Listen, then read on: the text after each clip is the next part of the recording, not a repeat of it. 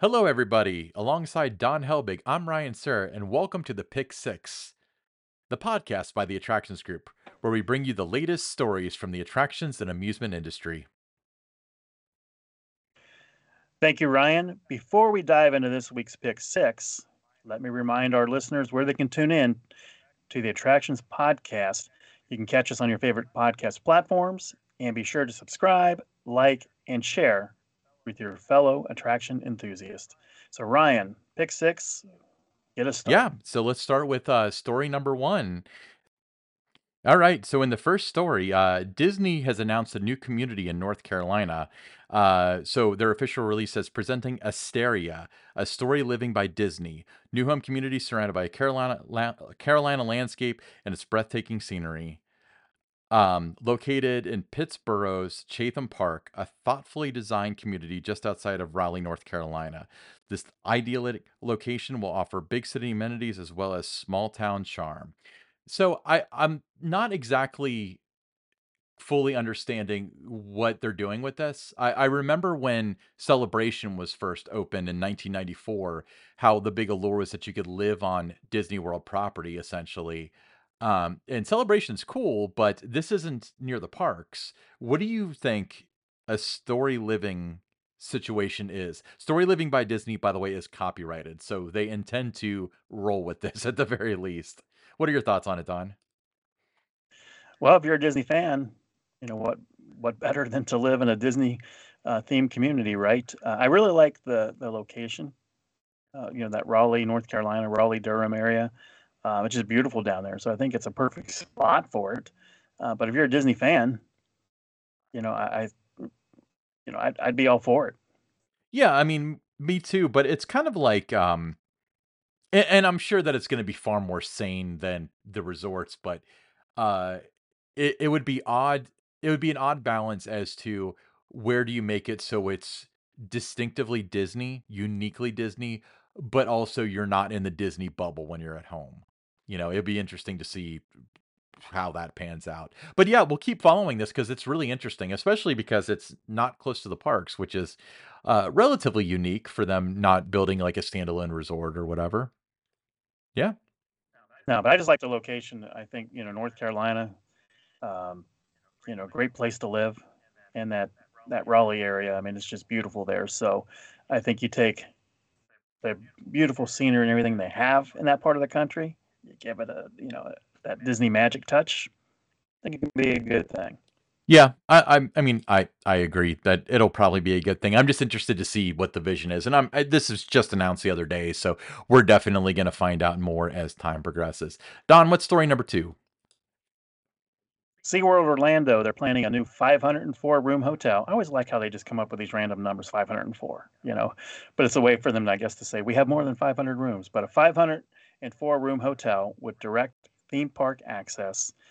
This is what the documents are showing. The theme park filed an application in Orange County last week to develop a 15-story hotel adjacent to its attractions near the intersection of International Drive and Central Florida Parkway, according to documents from the county's Development Review Committee. Now, this was all obtained by the Fox affiliate there in Orlando. Yeah, so yeah, SeaWorld's the only one that is a park and not a resort, so it sounds like they're finally gonna make that plunge officially. Now, there are a bunch of hotels, I've stayed at them, that are SeaWorld partners, but this is gonna be the first one bought by them. I've also noticed that it's always a few off of the even 100 too, with number of rooms. It's always like 303 or, in this case, 504. I wonder why. We'll have to if anyone's listening to this and they know the answer, Well, tweet I us. think it's a way to say. I think it's no. I really think it's a way for them to say more than 500 rooms. That's why you. Yep, that's true. I mean, I that's the only logic I can think of. But shout out to SeaWorld. That park's growing and growing, and I really like what they're doing there. I always really enjoy my time at SeaWorld. So happy to see that they are at least allegedly growing, according to this document attained. It'd probably be years off. I mean, we're looking at 20, what is it, 20, almost 2024. It'll be 2028 before this thing opens at the earliest, but Nonetheless, progress is to be made with SeaWorld. All right. So it's That's funny right. that this story came out. I mentioned in the main show of uh, the Attractions Group podcast that I was just at Disney over the weekend, and my girlfriend and I were discussing the Little Mermaid show.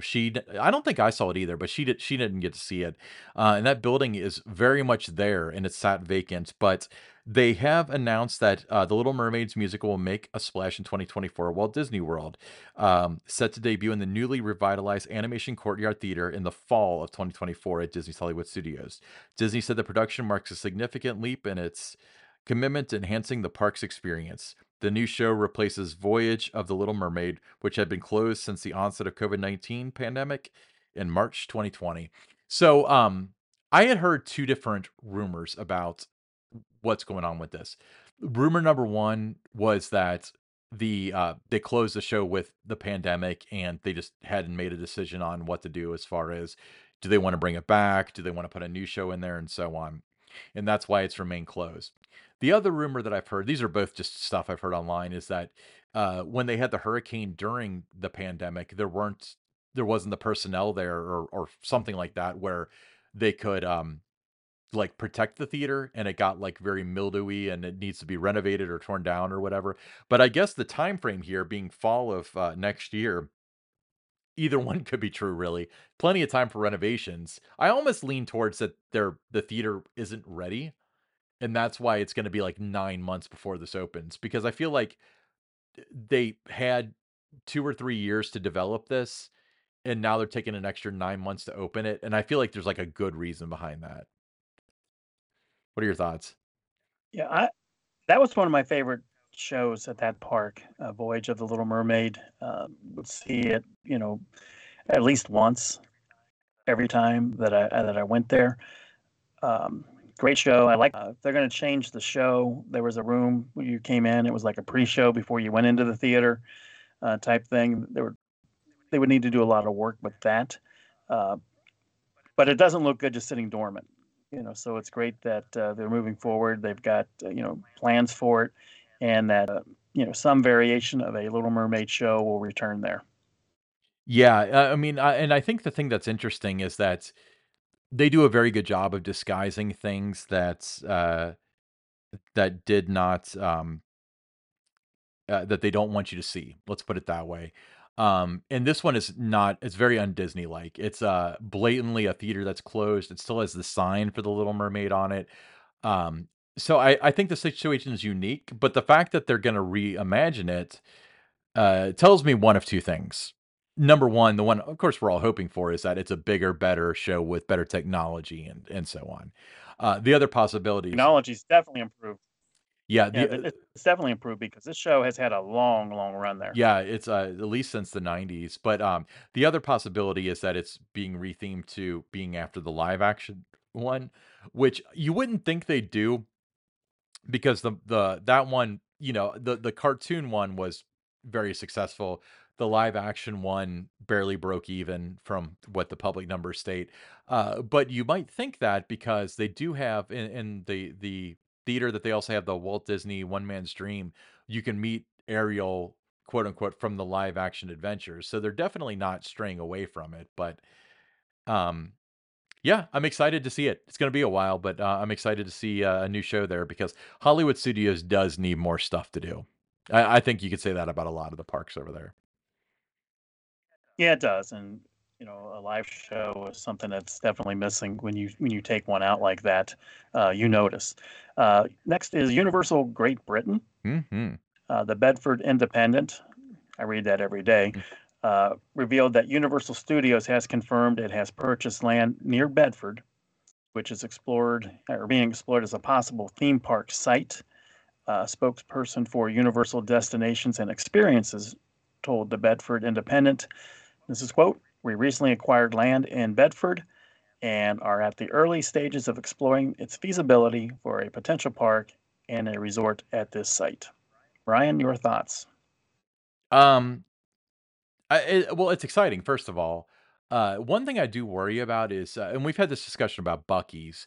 If every country has a Universal, at what point do they cannibalize each other? At what point do people stop going to the one in Orlando because there's one in Britain? At what, there's a reason why Disney hasn't opened one in Great Britain because they have one in Paris, which is accessible. So we don't know much about the project.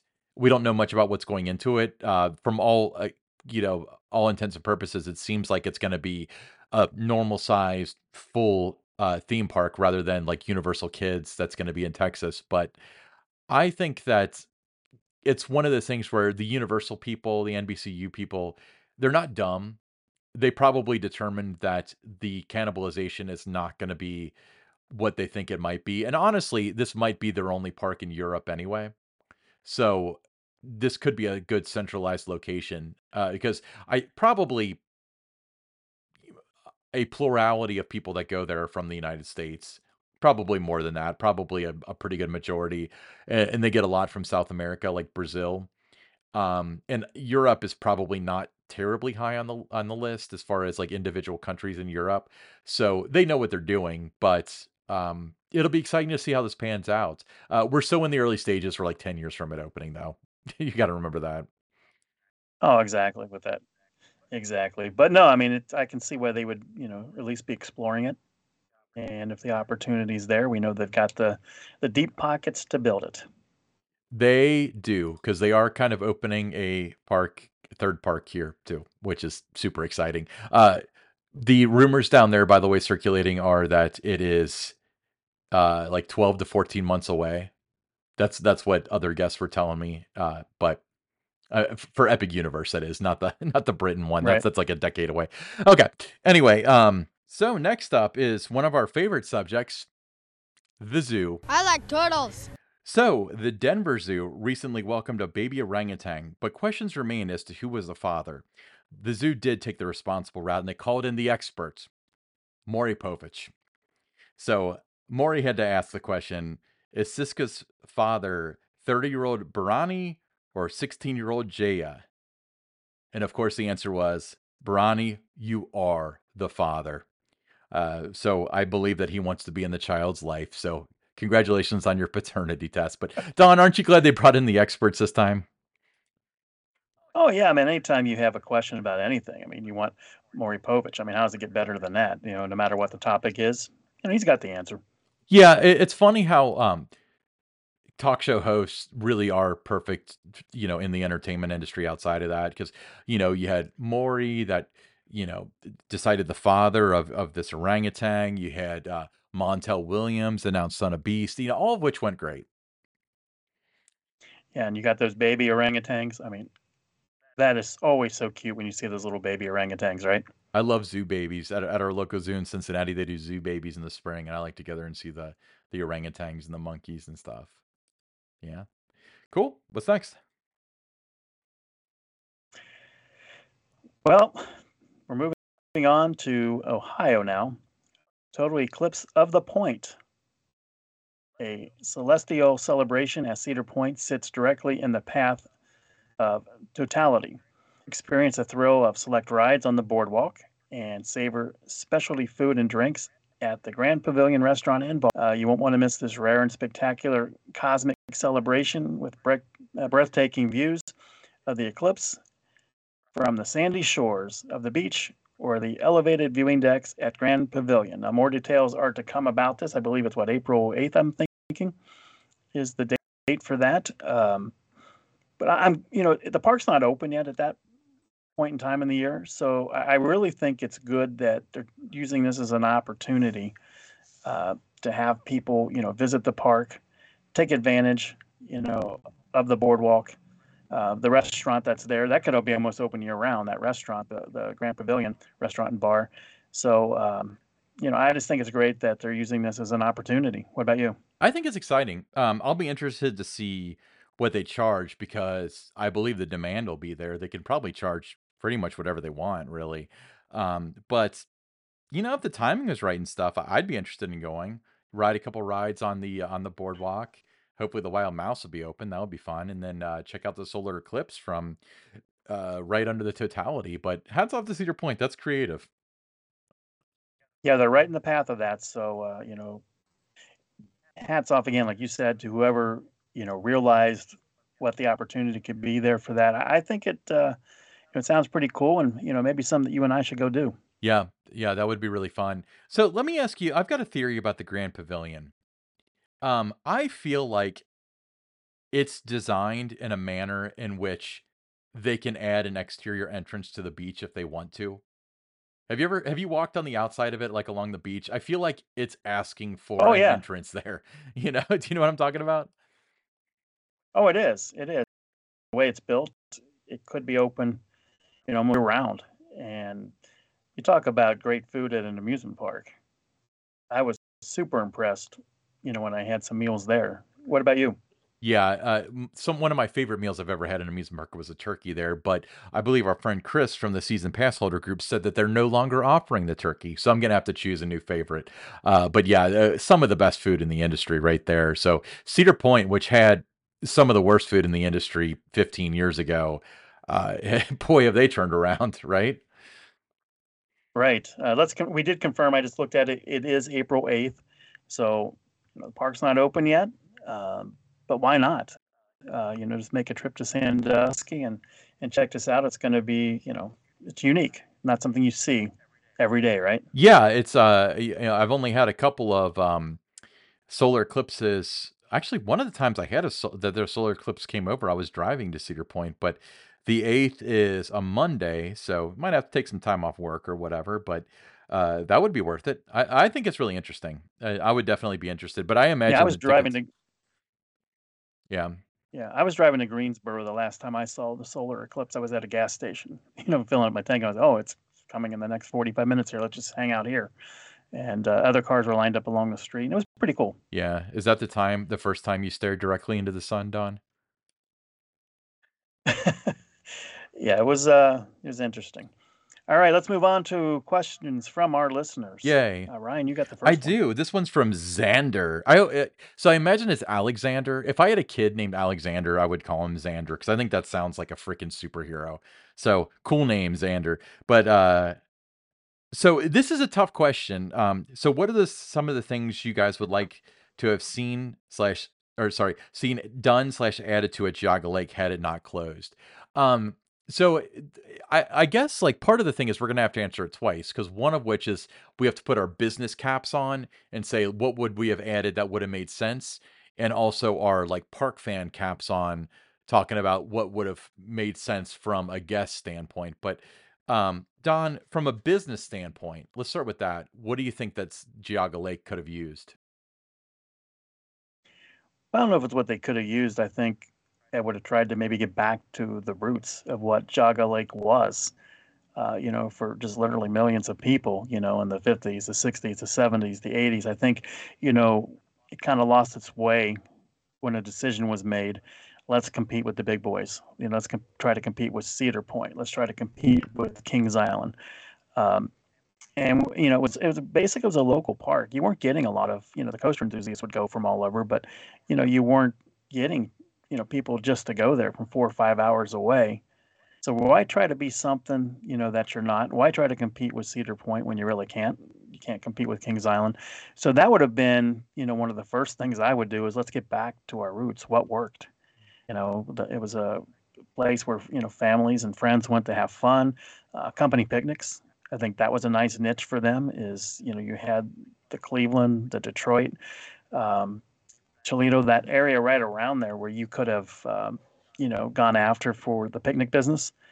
And I think they could have been successful continuing to do that or getting back to doing that. So it wasn't what necessarily what I would add if I was in that position to do something. I would have just tried to just get back to the roots of what made it successful. Yeah. Personally, so I only went to Geauga Lake once, and it was the second last year that it was open. But my understanding is that even in its worst years, it would be dead all year, except for like the last weekend or two when they had Oktoberfest and it was packed. So I would say probably go the route of festivals. Have 2 week Yeah, run festivals and stuff to draw people there.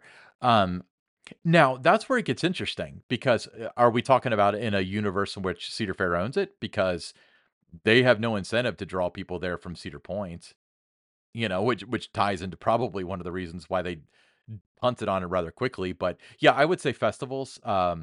They would probably do Halloween, hopefully Christmas. They're kind of away from the lake, so it's probably not terribly cold there.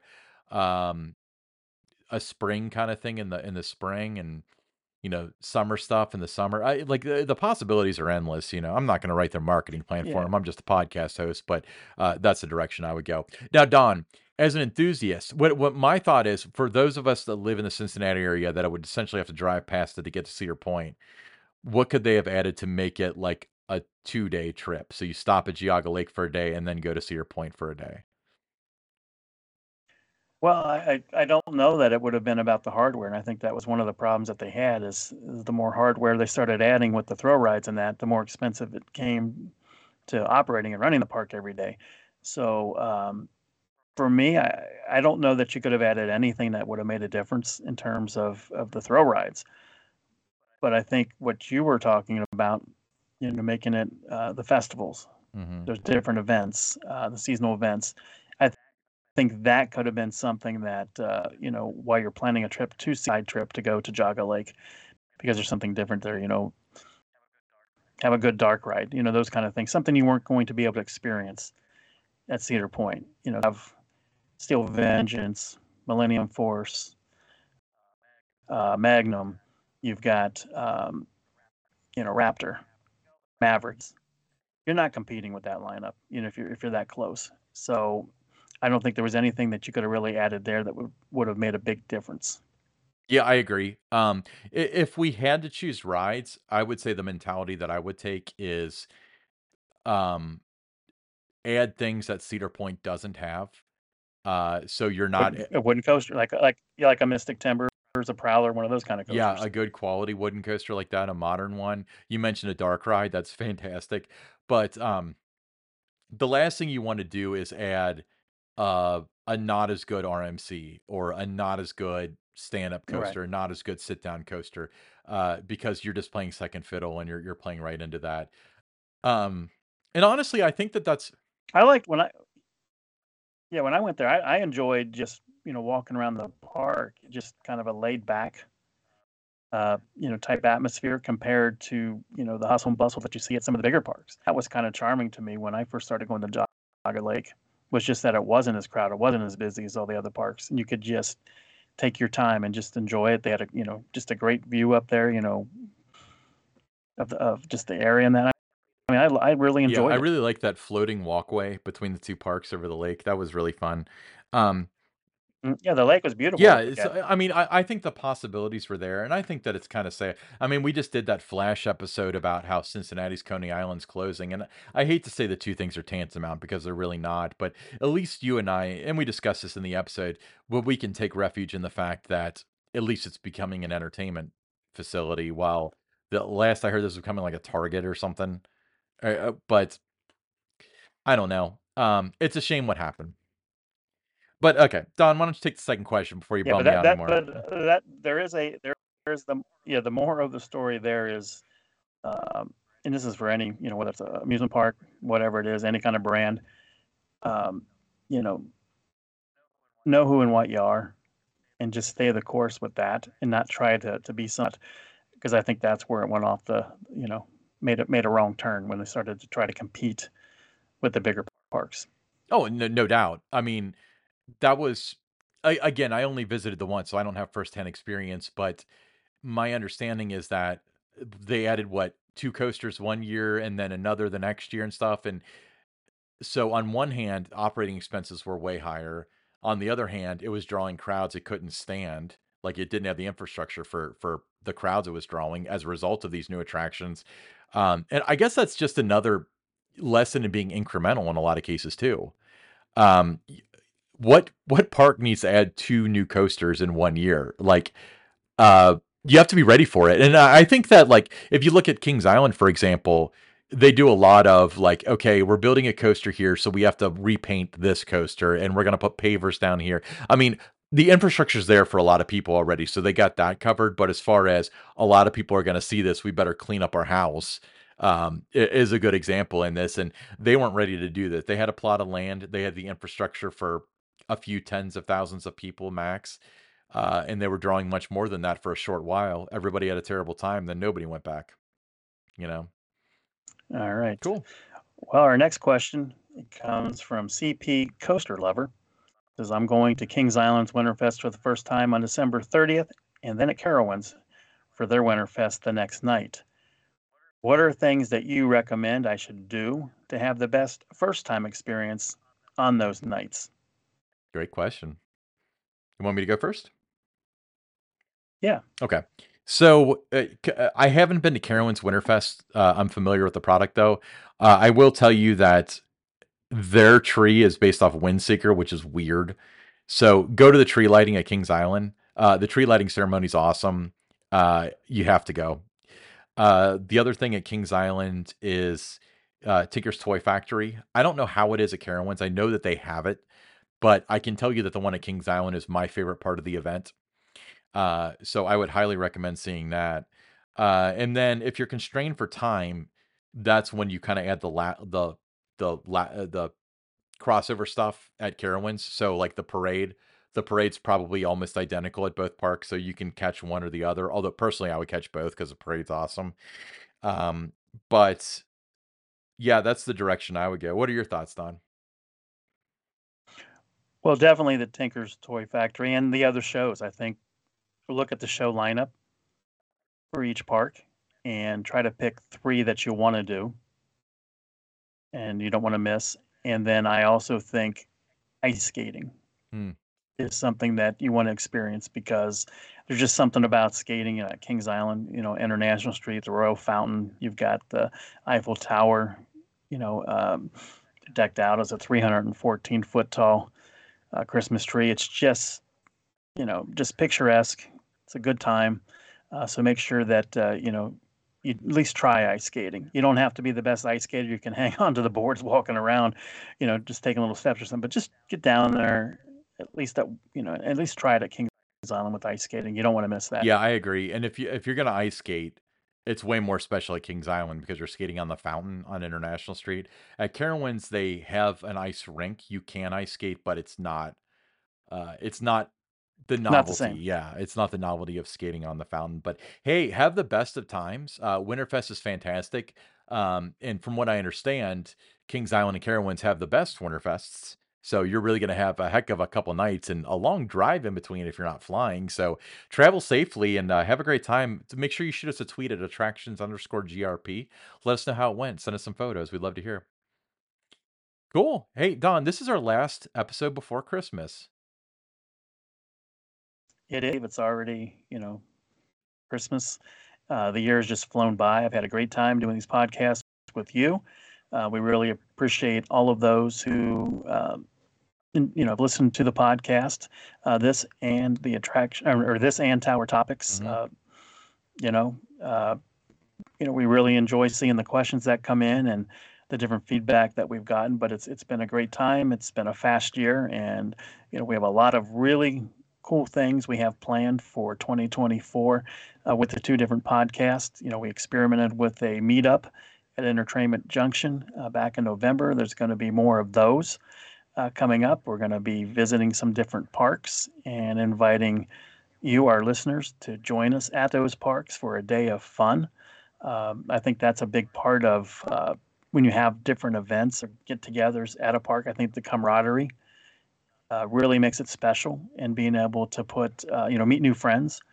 And, you just look forward to doing that over and over again. So a lot of fun things planned. Right now you see us, if you're watching on YouTube or listen to us on your favorite podcast apps, but we hope to get to out there and get to some different parks and get to actually meet and get to know a lot of you. Yeah, it was great at the meetup, actually meeting some of the people because a lot of the ones that came to the meetup were the ones that sent us questions and stuff. So it was really cool to shake hands with all these people. That was really one of the highlights of my year was Hmm. getting to meet everybody. All right, so Don, for you and everybody else listening, have the merriest of Christmas seasons. We really appreciate everybody sticking around and sticking with us as we grow this thing. We really appreciate it. Hanukkah ended, I think, yesterday. So if you celebrated, I hope you had a wild time. I don't know when Kwanzaa is. I think it's a little after Christmas, but happy Kwanzaa to you as well. We will have an episode next week, but if you don't catch us, because that is a very, very busy week for a lot of people, Have the happiest of New Year's for 2024.